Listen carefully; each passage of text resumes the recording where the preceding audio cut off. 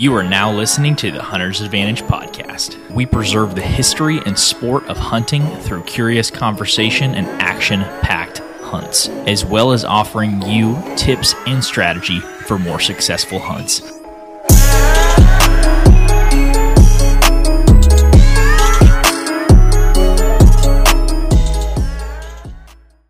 What's up, everybody? Thanks for coming back to the Hunter's Advantage podcast. This is episode number 91. Today, I am joined over the phone by my esteemed co-host with technical difficulties, Jake Gaylord. How's it going, Jake? Oh, not too bad, not too bad. It seems like I have technical difficulties about every time we try to do this thing, but it is what it is. Isn't there's got to be reliable internet in Veneta, right? What do you got? Supposedly, I have it. I mean, I pay $91 a month. No, you do not. I do. 91 a month. I don't pay 91 a month. $91.50 a month. I pay 80 a month, and I have 2 gigabytes per second. Well, like I said, Oklahoma's better than Texas, ain't it? They're bringing the horse and buggy out there to wire your internet up. Yeah, I think they just try to throw some gerbils on a spinning wheel, and I guess they're tired right now. I don't know. Holy.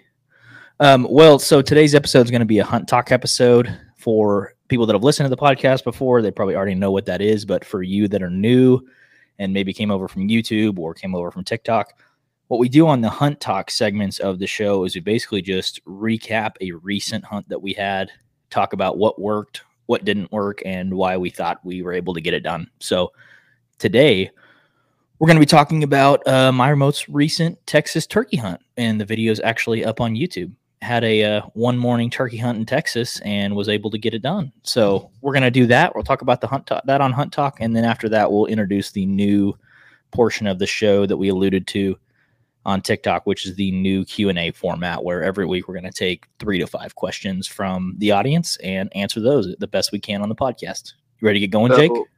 So basically it's Tick Talk. Talk. T-A-L-K? Yeah. Tick Talk. Exactly. Yeah, this is TikTok. Let's get into it. All right, let's roll. How do we want to start this? Just a little background, I guess, on the place that I went turkey hunting. This is we never released a video about me Texas turkey hunting, did we? Before this one? No, I don't think so. No. Well, this place that I was hunting was on the Sayers Ranch. So Cooper was telling me he listens to the podcast quite a bit. So what's up, Cooper, if you're listening? Cooper and Chili, which are really good family friends of Lauren's family and now good friends of me, invited me out to their, I think, got about a 500-acre ranch out in the hill country. It's over by Willow City, which for people that are from Texas, I know a good part of our audience is from Texas, over by Fredericksburg. It's Jake, you don't know, but you're not from here or live here, but there's a little town called Fredericksburg, and it's a big hot spot for wine tours and stuff. And that's where people go for the weekend to hang out and drink a bunch of wine. But anyways, that's where I was hunting. I had hunted this place several times in the past, and it just seemed like we could never get it done. One of the times a couple years ago, Chili and I were hunting, and I called in 3 toms, and we waited 15 minutes, and Chili was like, all right, let's stand up and sneak up. And dude, the second I stood up, these 3 toms, I see 3 redheads stick out of the grass. And I was like, oh no. And then they just turned and sprinted away. But that's my previous experience with the property. We've always got close, but have never been able to get it done. But it changed this time, huh? But it changed this time. So when we showed up this time, Chili and Cooper had told me that they saw a group of birds over by this pond dam that had kind of ran across the pond dam when they showed up right before dark, and they heard quite a few birds on the roost. So we sent Cooper over to the spot that we thought was going to be the better of the two, and that was where I've seen a lot of birds in the past. Pretty much the only area of the ranch that I've hunted. It's right on the river, so it's gorgeous. It's so fun to hunt over there. But Chili and I went the opposite way, and where that group of birds had run onto the neighbor. And so we set up, and literally as we're walking in, It's 5:50 in the morning, and I was telling them, like, we want to be set up before 6. Like right at 6, I'd like to be sat down, decoys out, ready to go, because once those birds wake up on the limb, it seems like they're looking. Like now they're awake, now they're looking on the ground for things. And if you're walking around when they're awake, it's just not a good scenario. Kind of like those dudes did to us on public land when we were already set up and working that bird. You remember that? Oh, those goofballs that walk behind us? Yeah, how we were completely set up on that bird, have him gobbling on the limb, and then those dudes walked like 20 yards behind us. I'm almost 90% sure that's the reason that we didn't end up getting that bird. I mean, yeah. I mean, we had them. Well, I guess you had them striking up probably. I'd probably say over 100 times before he even jumped down off the limb. But even after he jumped down, he just kind of hang out like inside the thicket a little bit, just basically calling to us like, "Come on, come over here." Yeah, like for everyone that's listening, we had a bird that we roosted on public a few years ago, and we had 2 people walk right behind us at pretty much daylight, and this bird was still in the tree, and watched them walk by us, and we were still trying to kill the bird, but I think they ended up running it for us. So I say all that. Hold on, but before we go any further, I just want to tell you how big of, I don't know whether I want to cuss on this or not, but how big of a shitstorm that trip was. It was. Yeah, it was. Because after we roosted the bird, we walked, I'd probably say, I mean, we got back late at like because we roosted, and I think it was, I don't know, it was like probably close to midnight, wasn't it? I think it was like Sonic was still open. I think it was like 10 o'clock when we got back to the truck. Okay. Well, but so we roosted the bird, and then on our way back, we got met by those group of hog hunters. Remember? Yep. And we had a little altercation with them, but it couldn't have been that big of an altercation because there was only 2 of us and about a convoy of them, like literally 4 trucks with dog beds. And, there was probably 10 or 12 of them. Yeah, and they were like, "Y'all are trespassing," and literally we're parked right in front of a WMA parking sign. Mm-hmm. So, yeah, we had to deal with that. We got ran off, and then we went to Sonic, came back, and then on like maybe like 3 hours of sleep, had to park at a different location, walked a mile and a half in, and then had those guys do that to us. And then parked 300 yards away from the tree we were at, walk in and ruin the hunt for us. Well, there's even another layer to that where we don't have to talk about it for too long, but basically what had happened is these are all little oil roads that are owned. They should be owned and managed by the state, and they're basically easements that allow you to get onto a landlocked WMA. So this portion of the WMA is completely landlocked except for this one place that you can drive through, and it's easement. Well, what happened is the state doesn't want to manage these easements and manage these roads, so they give the management of it back over to the landowner. And the landowner, I think it was this person's grandpa or this person's family had owned the land, the guys that were hog hunting down there. They said that their family owned the land, and us driving through that was trespassing. And it made no sense because we drove into a parking lot. Why is there a parking lot if you have to trespass to get to the parking lot? That makes no sense. No sense at all. And also, the freaking game wardens down there didn't help us any. We called 3 game wardens. The first one was like, "Oh yeah, that ain't our jurisdiction." Second one, "Oh yeah, that ain't ours." And then the third one we finally got a hold of, and he was like, "Yeah, we've had we've had run-ins with that, but basically, long story short, he just straight up didn't know."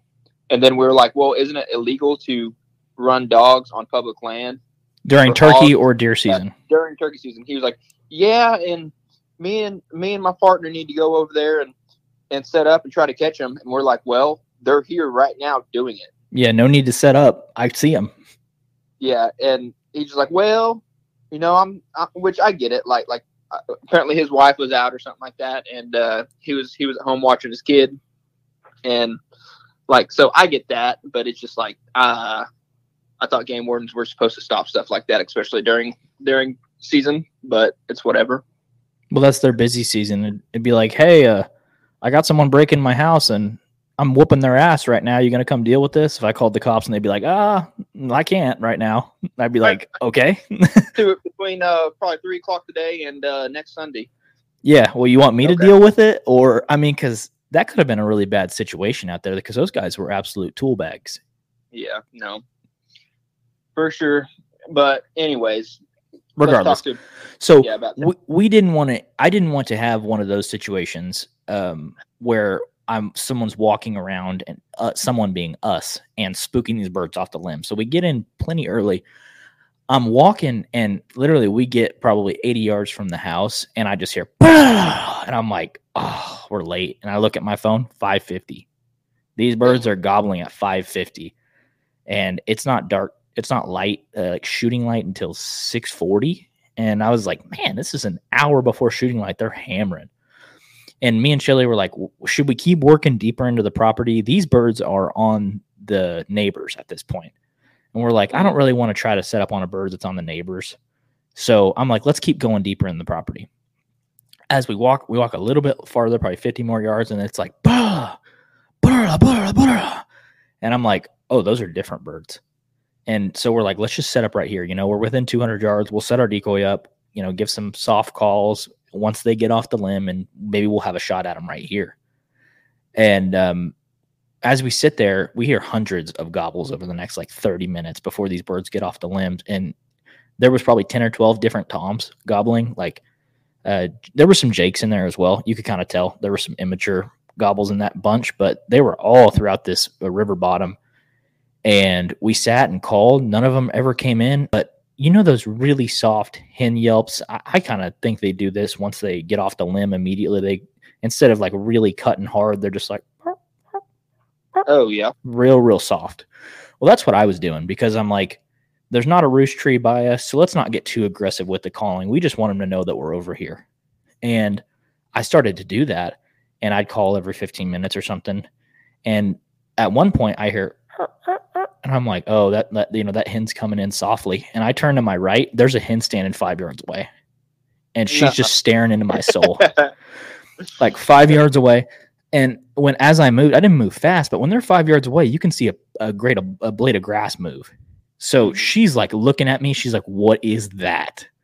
And I sat there still. And then Chili's like kind of moving around and I'm like, stop. And he's like, what? And I'm like, 5 yards. And he's like, really? And I'm like, yeah. And so we sat there. They were at 5 yards and we just had a stare off for a couple minutes. And eventually they didn't run off, but they kind of were like, let's work off a little bit.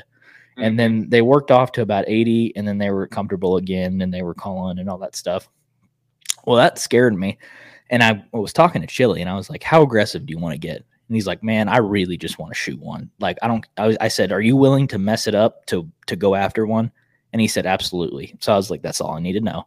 So you all did the same style in Texas like we did at Jesse's. Exactly. Okay. That run and gun style, no decoys, just calling. That sort of thing. That's what we decided to do. But we take one step up. We stand up, and I see two gobblers 200 yards away. And they've already worked more towards where those hens are. And the one that I saw, 12-inch plus beard minimum. We're 200 yards away, no binos, and I can see his beard. Like dragging the ground. It is thick. And I'm like, all right, we're going to circle all the way around these birds, like probably half a mile around them. We're going to make sure we get way in front of them, and we're going to come up from a different angle, and we're going to strike them up. And what Chili and Cooper have been telling me is these birds gobble for like 30 minutes off the limb right after sunrise, and then they quit. And I'm like, yeah, like most turkeys do that. You know, they gobble right off the limb, and then once they get away from their hens, they'll start gobbling again once you strike them up, but they're not going to just gobble on their own.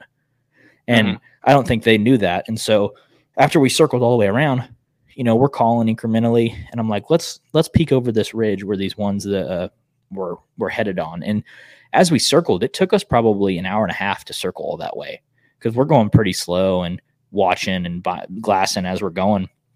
And we pop over this ridge, and I hit just like I said, a real light yelp because I don't know if they're 50 yards away or 500 yards away. And on the first yelp I hit, we were like, I put my call back in my bino harness and I hear, and I was like, okay, this is awesome. So we sneak up like 50 yards, sit down in this bush. We get situated, and I'm not even calling at this point, and I just still hear them.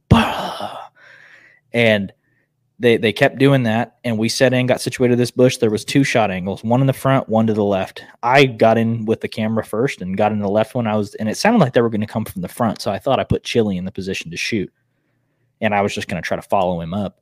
But I just kept doing that soft call, and they'd call, they'd cut me off as I was calling, just gobble, like hammering. And eventually we could tell there's more than one. And they ended up working into like 20 yards. And at 25 yards, they're behind a set of bushes, and they're still just, and I'm like, oh my gosh. And Chili's like eyes are like the size of dinner plates, because he's never seen a turkey gobbling like that up close. Really? And no. Not up close. You hear them from a ways off, and it's cool. But when you see and hear them up close, you're like, that is freaking awesome. And I went silent on them. Like the last 10 minutes they were coming in, I just went silent. And later, Chili and I were talking about that. Like, why do you go silent on them? Like, I want them to think I'm the girl at the prom that everybody wants to get with that they can't have. And I just go completely silent on them, because if you're the girl that is the hen that is constantly like, I'm over here, come get me. That's not how it really works out in the wild. They're not gonna like beg for it. And it seems, and it gives your location away. Like if they're under 100 yards and you're calling, they can tell the tree that you're at. And so I went completely silent, and they could not stand it. Here comes 3 of them. And the first one walks in. He takes the left side, and he has a 10-inch beard. The second one comes in, I can tell behind him, he has at least a 12, possibly a 13, probably the biggest beard I've ever seen in the wild. And the third one has another probably 10-inch beard. We've talked about this, I think, a little bit. And I told Chili beforehand, I was like, man, I want to pull a double, but I am not a greedy person when it comes to turkey. We don't get to turkey hunt enough where we can be like, oh, I'll pass that one, and if it doesn't work out, I'll just try it again. Like, no, that's not how we hunt turkey. So that first one came in, and you can see it in the video. I turn around as the first one's walking in, and I'm like, I'm going to shoot this one, and then I'm going to hand you this gun, and I want you to stand up and shoot at him, because his gun had a modified choke. He had like a 30-yard range. And so that first one comes in and stops. You can see it in the video. His head pops up. Boom, just roll him. And then I handed the gun to Chili, and it was that second one, the one with like the 13-inch beard. That was he was probably out at 50 yards at that point. He's like, shoot that far one. I was like, give it a shot. I got a heck of a choke tube in there, and I'm shooting that Federal TSS. That's $15 a shot.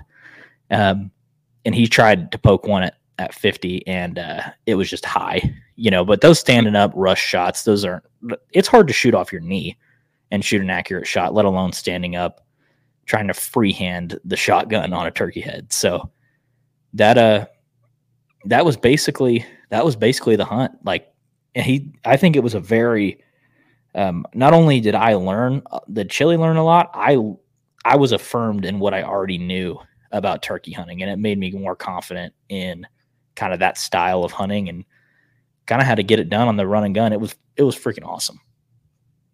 You know what I learn every time I hunt turkey? That you don't want to go back? No, not that. It's just that deer hunting's better. It's definitely better. I mean, it's all fun, and I know we talked about this before. Like it's all fun and stuff, but man, I'll just take a turkey if it's like opportunity based. I will not travel a far distance to hunt turkey. That's for sure.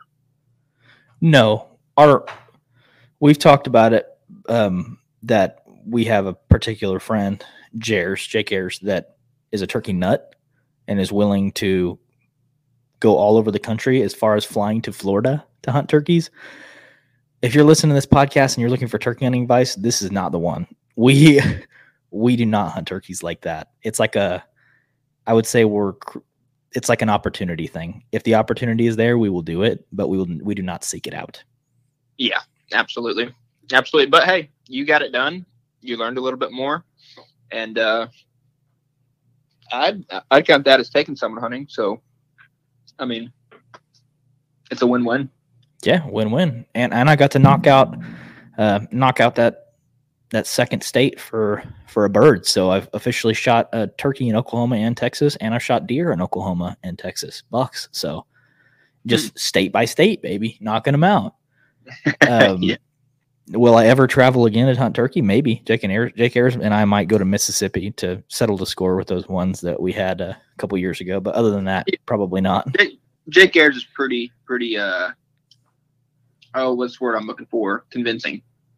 He's pretty convincing, and he's very confident in his skill. And if you gave me any person that I know and said, you got 3 days to kill a turkey, drop him off in the middle of nowhere with a mouth call and a gun, I'd be like, Jake, you are my advocate. Get out there. That's who you need to get on the podcast. Jers? Yeah. I mean, I know he's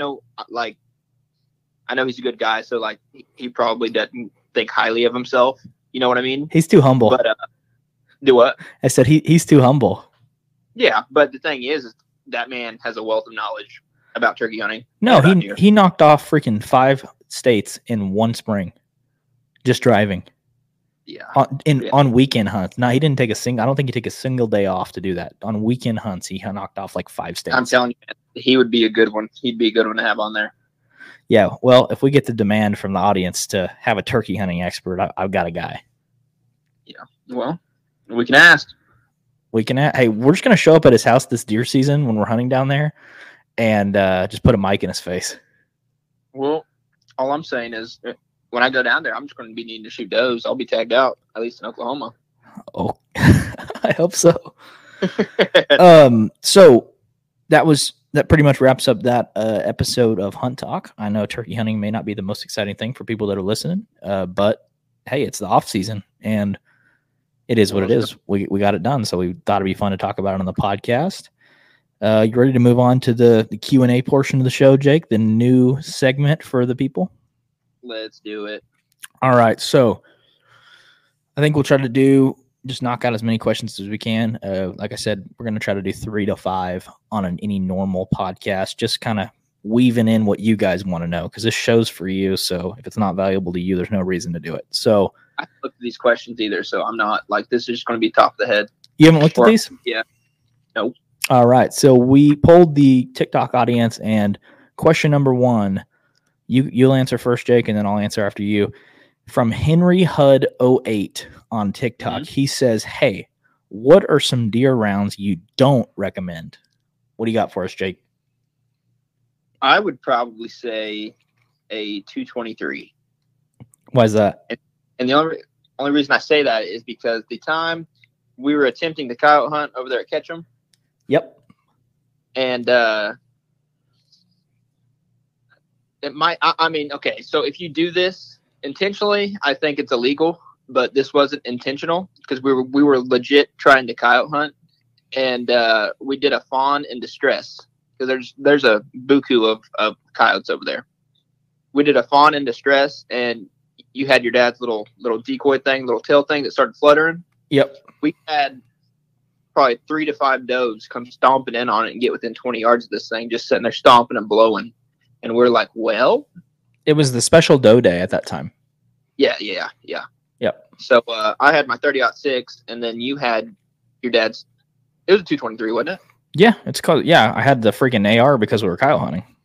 Yeah, and I shot, you shot, and then I think you shot twice and hit it twice, and we still never found it. So you hit your deer in the guts with that 30-06. It ran like a few yards, fell over.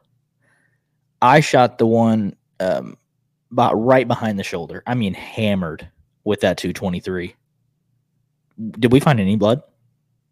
We might have found like a drop or two, but literally that was it.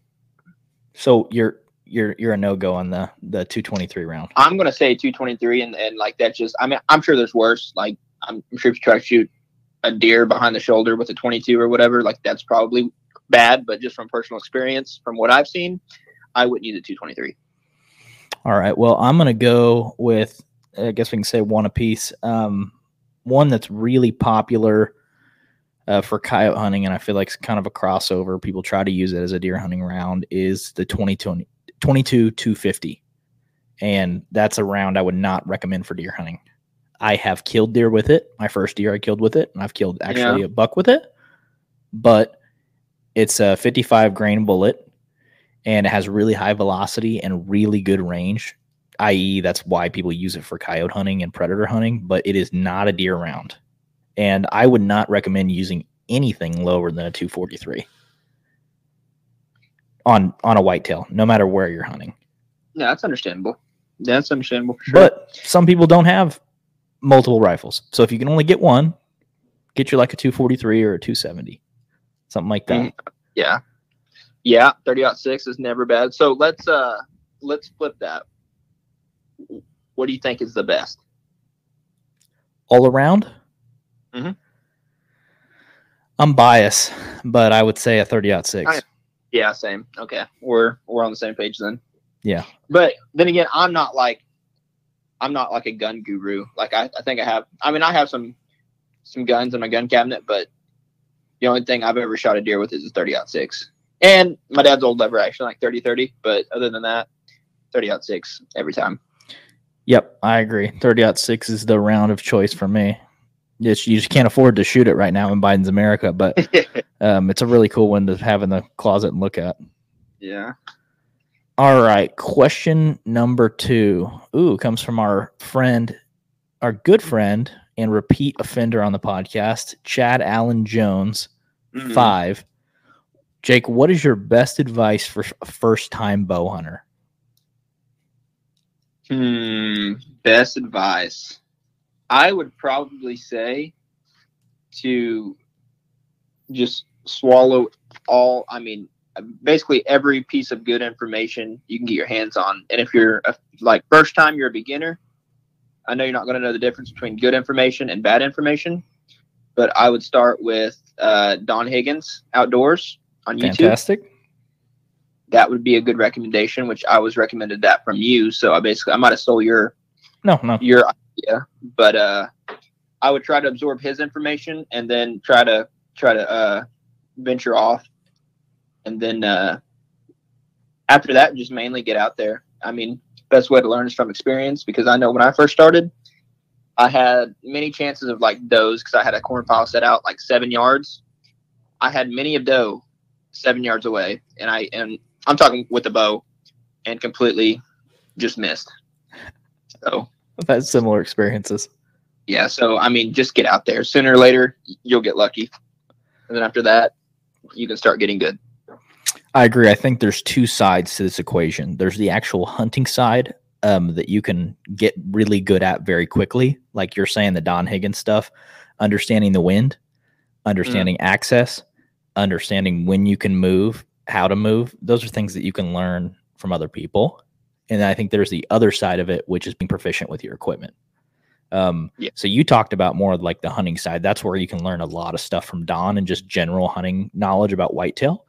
National Deer Association, I think, is another really good resource for learning just basics of hunting in general, but specifically for bow hunting, I would say the best piece of advice I would have would be to practice with your bow. Practice religiously. Good one. Religiously, because you can get the deer, even if you can get the deer under 20 yards, you got to be confident not only in your equipment, but your ability to execute a shot. And I think this is a big fault on most bow hunters, not even just first-time bow hunters, is not practicing enough. You know, it's like if you haven't felt your bow break and shoot shots very consistently, you're not going to feel comfortable. You're not going to know when your release breaks. You're not going to know how it feels to hold at full draw. If you're not comfortable with your equipment, it's going to show. And the second that pin touches that animal, here comes old Hail Mary from right field slamming on the trigger with your right finger or your left finger. Yeah. So just being comfortable with your equipment. If you can only practice, I would practice every day if it was me, and I would recommend shooting less arrows if that's what you need to do. If you gave me the ability to shoot 70 arrows 1 time a week or 10 arrows 7 times a week, I would say 10 7 times a week, just getting comfortable with your bow. Mm-hmm. That would be my best advice for someone. And to kind of add on a little bit to what you're saying, the thing is like you can also practice practice or like try to envision the situation. But I mean, still, I would consider myself a great bow hunter, but I feel like I know halfway what I'm doing. And still, like, to this day, just last year, like, you can think you're going to stay calm, this, that, and the other, but every single time something actually goes down, a buck walks out in front of you, your mind, at least my mind still does, it just goes haywire. Like, I shut down, basically, and I rely on, what's it called? Muscle memory. Yes.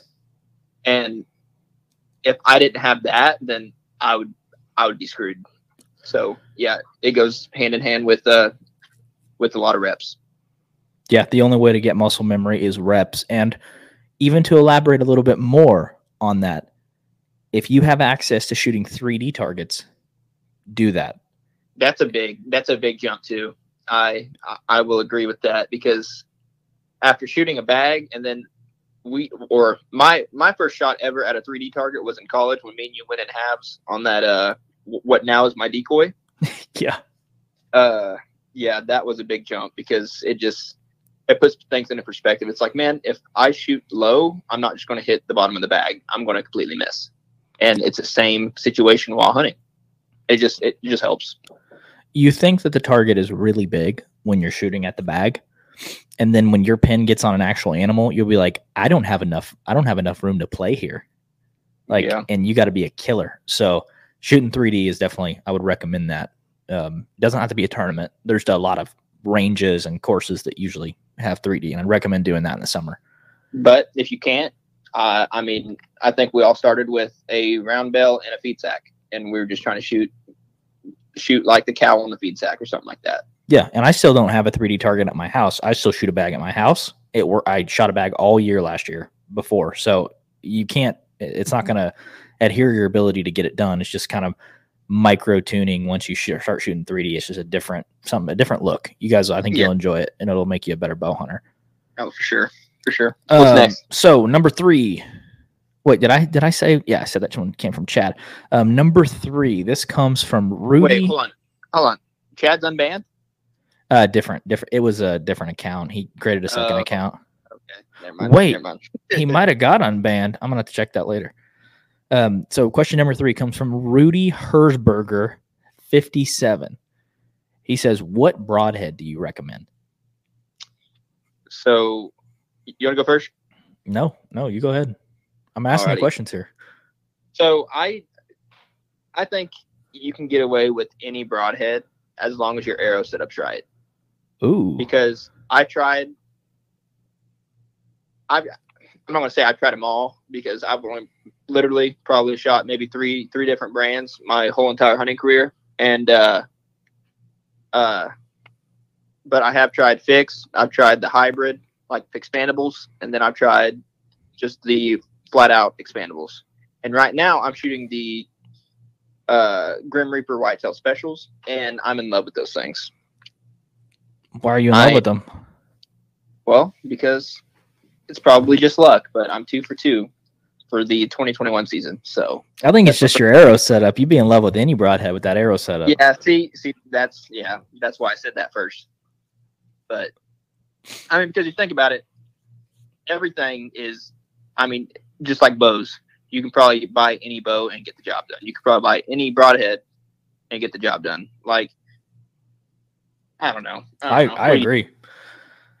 I agree with that statement. My answer I will preface my answer with, I have shot Muzzy, I have shot Rage, I have shot Swacker. I believe I've shot the Fixpandable. I've shot Dead Ringer. What else have I shot?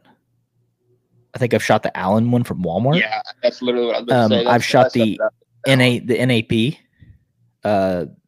It's like a hybrid. I just listed 7 right there, broadheads, and just like you said, any of those will kill an animal with the right arrow setup, and if your bow is in tune and you're accurate with it. Now, what have I killed the most animals with? Would probably be a Schwacker. So an expandable. Yes, we shoot fairly heavy arrows, 525 grains, including the broadheads, and so I believe, like you said, I think the arrow setup is more important than the broadhead. I think any broadhead will work. One of the ones that we're excited to try out is Thorn. They have a pretty unique design. So Thorn broadhead is going to be maybe one we try out in the fall, but I have had the most success and the most failure with Swackers. So, but that's a long answer to say whatever you can afford. It doesn't matter. If you can afford the $7 Allen ones from Walmart, you can kill a deer with those.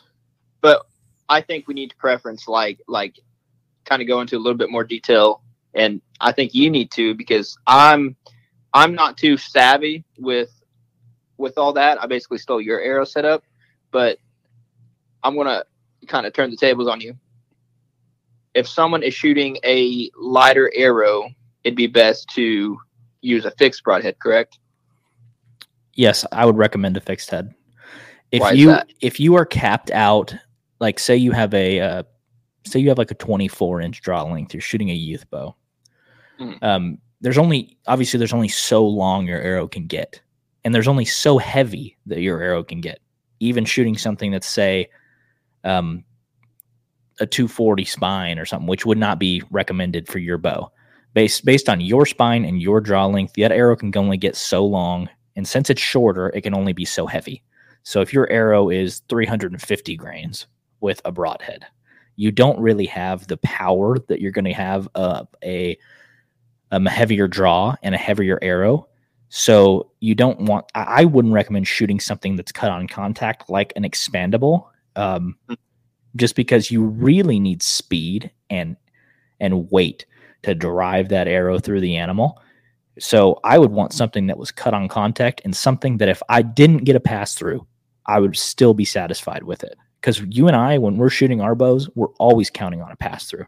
I expect a pass through because we're shooting heavy arrows and we're shooting good, sharp broadheads. If I don't get a pass through, I'm upset.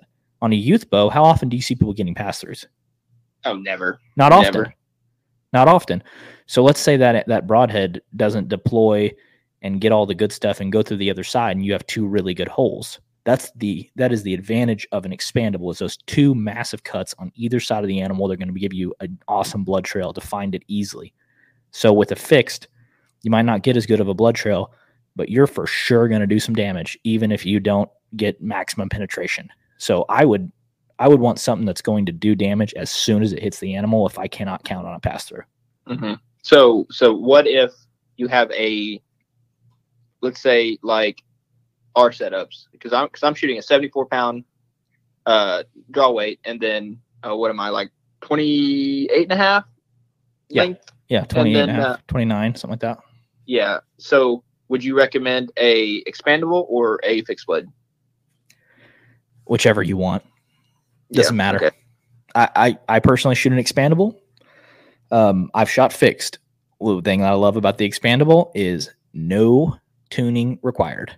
I don't like tuning my bow for my broadhead because I like to shoot targets a lot in between hunts, and I don't want something like that. Yeah. The reason we switched from fixed to expandable is just because our bows can handle it, and also our arrows can, and then B, we're primarily hunting public land, and where we hunt, it's pretty thick, or it can get pretty thick, and so we would like a decent size hole for tracking, nice blood trail, this, that, and the other. And so that's literally the only reason we switched from fixed to expandable. The spot that we hunt, if an animal gets out of sight, your odds of finding it go down exponentially because of how tall the grass is and how thick it is when you get on the ground. So that's what you're saying with us is like, we need devastation. Like we need a blood trail, because if we don't have that, that's everything where we hunt. If you hunt winter wheat fields and you shoot deer and you watch them run 200 yards and fall over, it probably won't be as big of a deal for you. But we need that for where we hunt. Agree? So I think we covered that pretty well. Cool. That was a long answer for that, but there you go on the fixed or what broadheads we shoot. So we got an Oklahoma native in here, Hanky Hunts, which he makes He makes a lot of videos on TikTok, and he's an Oklahoma guy, so rep it. He says, Hanky Hunt says, for question number 4, how long do you leave a camera without a picture of a shooter buck before moving it on public? Immediately. But it also depends if we have like history. If it's like a brand new spot and we leave it for when we first started hunting that piece of public, we like checked it. Probably shouldn't have did this, but we checked it like every 3 to 4 weeks. Right. And if we didn't have any good pictures on there, then it immediately got moved. But that's not to say that just because they're not there during the summer, they're not going to fall there. True. So, I mean, I guess just play it by ear. Like, there's a lot of sign there from the previous year, and it's just so all situational. So, I mean, but just from a blunt answer, if there's no big deer there, move. Generally speaking, if we feel like we have allotted a decent amount of time, a month, 3 weeks to a month, and there's not something that we're interested in hunting in that spot right now, we will move the camera. Mm-hmm. Because in our mind, one of the reasons that we hunt public is the access to a lot of land. And if there is not something there on that camera, they are somewhere else. And that camera is not being used the way it should be. You agree with that? I like it. All right. So we've got from question number 5 comes from user IY9SK9NYPY. You could pick a better name, but that's a cool name, I guess. He says, how do you hunt personally? Out of a tree stand, spot and stock, something like that? It depends, because we probably, like I just said, we probably hunt, I'd probably say 70 to 80% of the time on public, and then the rest on private, because you got a lease and then I got some family land. Yep. And most of the time on private, I'm hunting out of a blind. But next year, the way it's kind of looking, I might be hunting out of a stand more. And on public, originally I was in a climber, you're in a saddle, but I'm really hoping that the end of this summer, I want to snag me a nice cruiser. Nice little cruiser saddle? Nice little cruiser saddle. To answer your question quickly, I have traditionally hunted out of hang-on tree stands for probably the last 3 years, and the 4 years previous to that, climbers, because we hunt in a place where every tree is a good tree for climbing with straight and no limbs. But most recently in the last year, I switched to a saddle because the weight, the mobility, the ability for any tree to be a good tree to sit in. So that's how I primarily hunt. And but if you're not if you haven't gotten in the saddle game yet, would you recommend a hang-on more or a climber? Depends where you hunt. If you hunt in a place where every tree is straight and doesn't have limbs, so pines is a really good example, a place with a lot of pines, then I would recommend a climber. But if you hunt in a place where there's a lot of limbs on a tree, say oaks or something that are bigger that you can't get your climber around, then I would recommend a hang-on. Or if you hunt private land and you're not jumping around very often, I'd recommend a hang-on or a ladder stand. Yep, I agree. I'm not going to say anything more, or else we're just going to have a situation of repeat and repeat. There we go.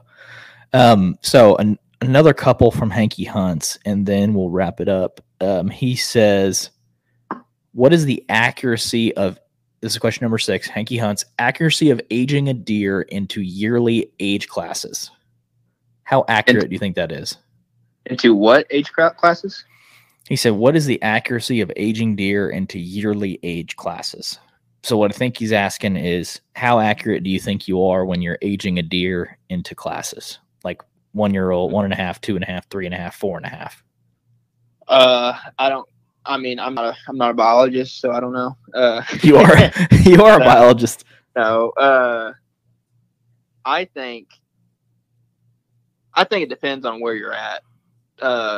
Because we're from Oklahoma, so I feel like we we kind of know what a 3-year-old looks like. We know what a 4-year-old looks like.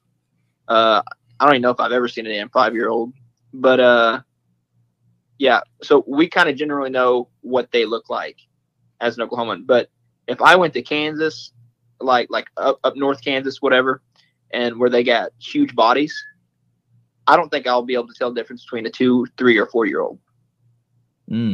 So I'm just going to put it like that. Yeah, kind of like everything in hunting, it's situational. But I think Dallas Barber, big game biologist, state of Oklahoma, said it really well on a Facebook post in one of the Oklahoma hunting forums. He said, I think it's easier on the hoof to put animals in like bigger classes. So what I mean is 2.5 and younger, 3.5 and 4.5, 5.5 plus. I think that's easier than saying that deer's 3.5 for sure. No way he's a 4.5-year-old. Well, how do you know that? How do you know if his brother doesn't eat all the food and he can't eat any? Like you just don't know. I think it's easier if you have yearly history with deer. Then I think it's much easier to identify a very accurate age if you've seen that deer year after year after year. But if you're judging one on the hoof, yeah, I think it's easier to say that deer is mature or immature. For me, I just look, if that deer's 4.5 and up, that's going to be a shooter for me. If I think that deer's 3.5 and below, that's not going to be a shooter for me. Well, depends private. on private, yes. On private, yeah. On public, you want to hear my measuring stick on public? Let's hear it. Man, that one got me excited. Yeah, no, that's literally. it. I think your uncle said it the best. If you first see it and it didn't make you go, oh shit, then it ain't big enough. Don't shoot it. Yeah, because you immediately know. But no, a good example would be the kickstand buck. True. Because we thought it was like, what, 3 or 4? And then all of a sudden, one of our buddies that also hunt down there, he had like a previous 2 or maybe even 3 years worth of pictures on him. So we figured out that deer is about 7. Yeah, he had a very distinct one side on his rack. This is a public land buck. And Coop had pictures of him from 2017. And we had our first picture of him in 2020, and we're like, "Man, this looks like a nice buck." And we're like, "Oh no, he was like 6 years old, and we've got the first picture of him." Yep. And then we found him last year, right? And then he was downhill. So yeah, he's about 7. Yeah, pretty awesome. So I think the easiest way is to hunt on private and understand year after year what one looks like. But if you're on public, just putting them in age classes, I think is best. But the accuracy of it, I don't think any time you can be 100% sure until you have harvested the animal and sent the teeth off. And even that is proving to be not as accurate as we thought. So that just proves it's not even that big of a deal, because the thing is the chances of you seeing a buck or even getting on camera year to year is very, very, very slim.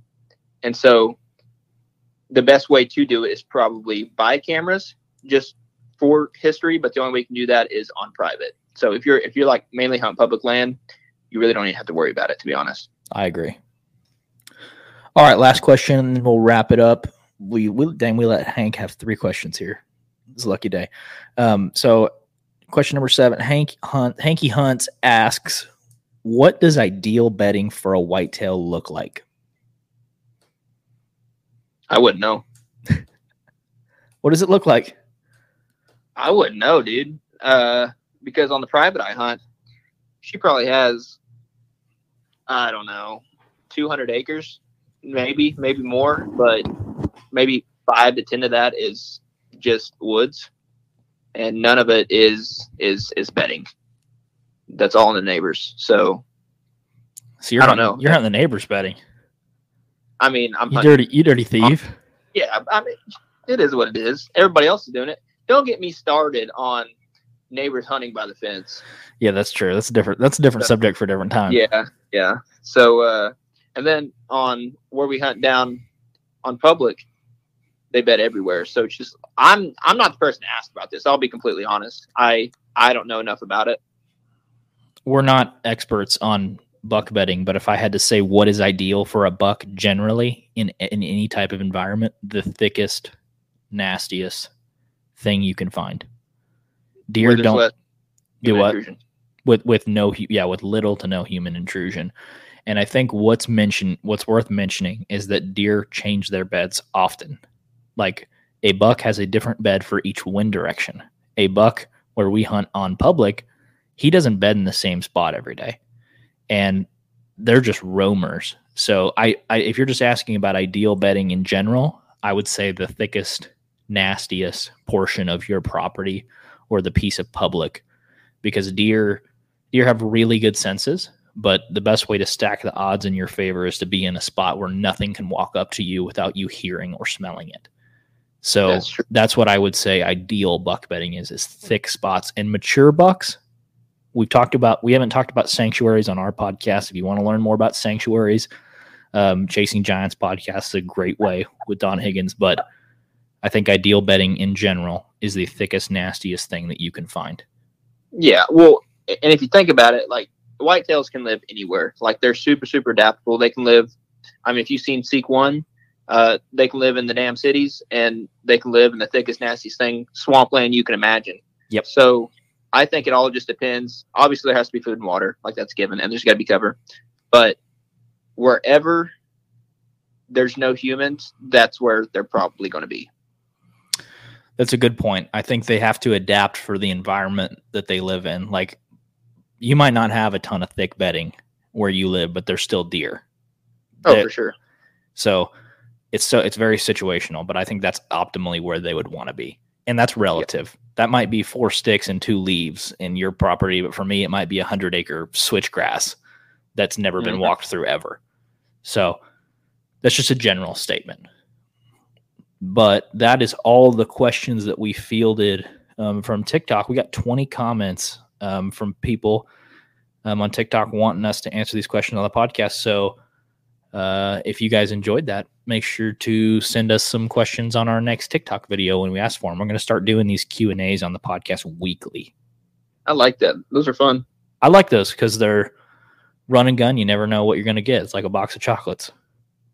Okay, Forrest Gump. Exactly. So, hey, a quick update for you guys. We officially have the merch website going. It is huntersadvantagemerch.com. If you want to pick up one of the camo or black hats, it's the only thing we have on there right now. Those blacked out ones are pretty slick.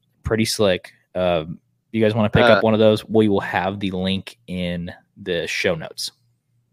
And if you're from TikTok, go to the homepage of our profile and just read the directions. Pretty simple. You'll see it. Yeah. So, but also another update. You want to update him about Kansas? Yeah, we have officially paid the piper for Kansas. That's how I'll say it. $550 for a non-resident application to hunt whitetail. I know I'm not going to say that number again because it hurts, but we're in the middle of a recession. But anyways, we put in for Kansas officially, pulled the trigger, and we will know at the end of this month if we drew out, and that will drastically change our season plans based on how that draw goes out. So me, Jake, and Peyton all put in for that draw, and we're waiting eagerly for the results. Cooping them at the Public Pretenders. Yeah, y'all haven't heard of them, go check out their YouTube. Coop does a really good job on his videos. They also put in for Kansas, so it'll be exciting. If they get in and we get in, maybe we can do like a little Map Scout challenge or something. Yeah, and Outdoor Defiance, another page that Taylor Smith and Gunnar Womack that they do. They're gonna put in for Kansas as well, or they have already put in for Kansas. So we got a few buddies that are putting in, and hopefully we can do some sort of video about it, and if at very least do some podcasts about Kansas. It should be fun. But hey, if you guys are listening, you enjoyed the show, leave us a rating and review, and we'll catch you guys in the next episodes. Any closing thoughts, Jake? Man, I don't know. Be nice to people, I guess, and grab a hat. There we go. We'll catch you guys in the next one. Peace.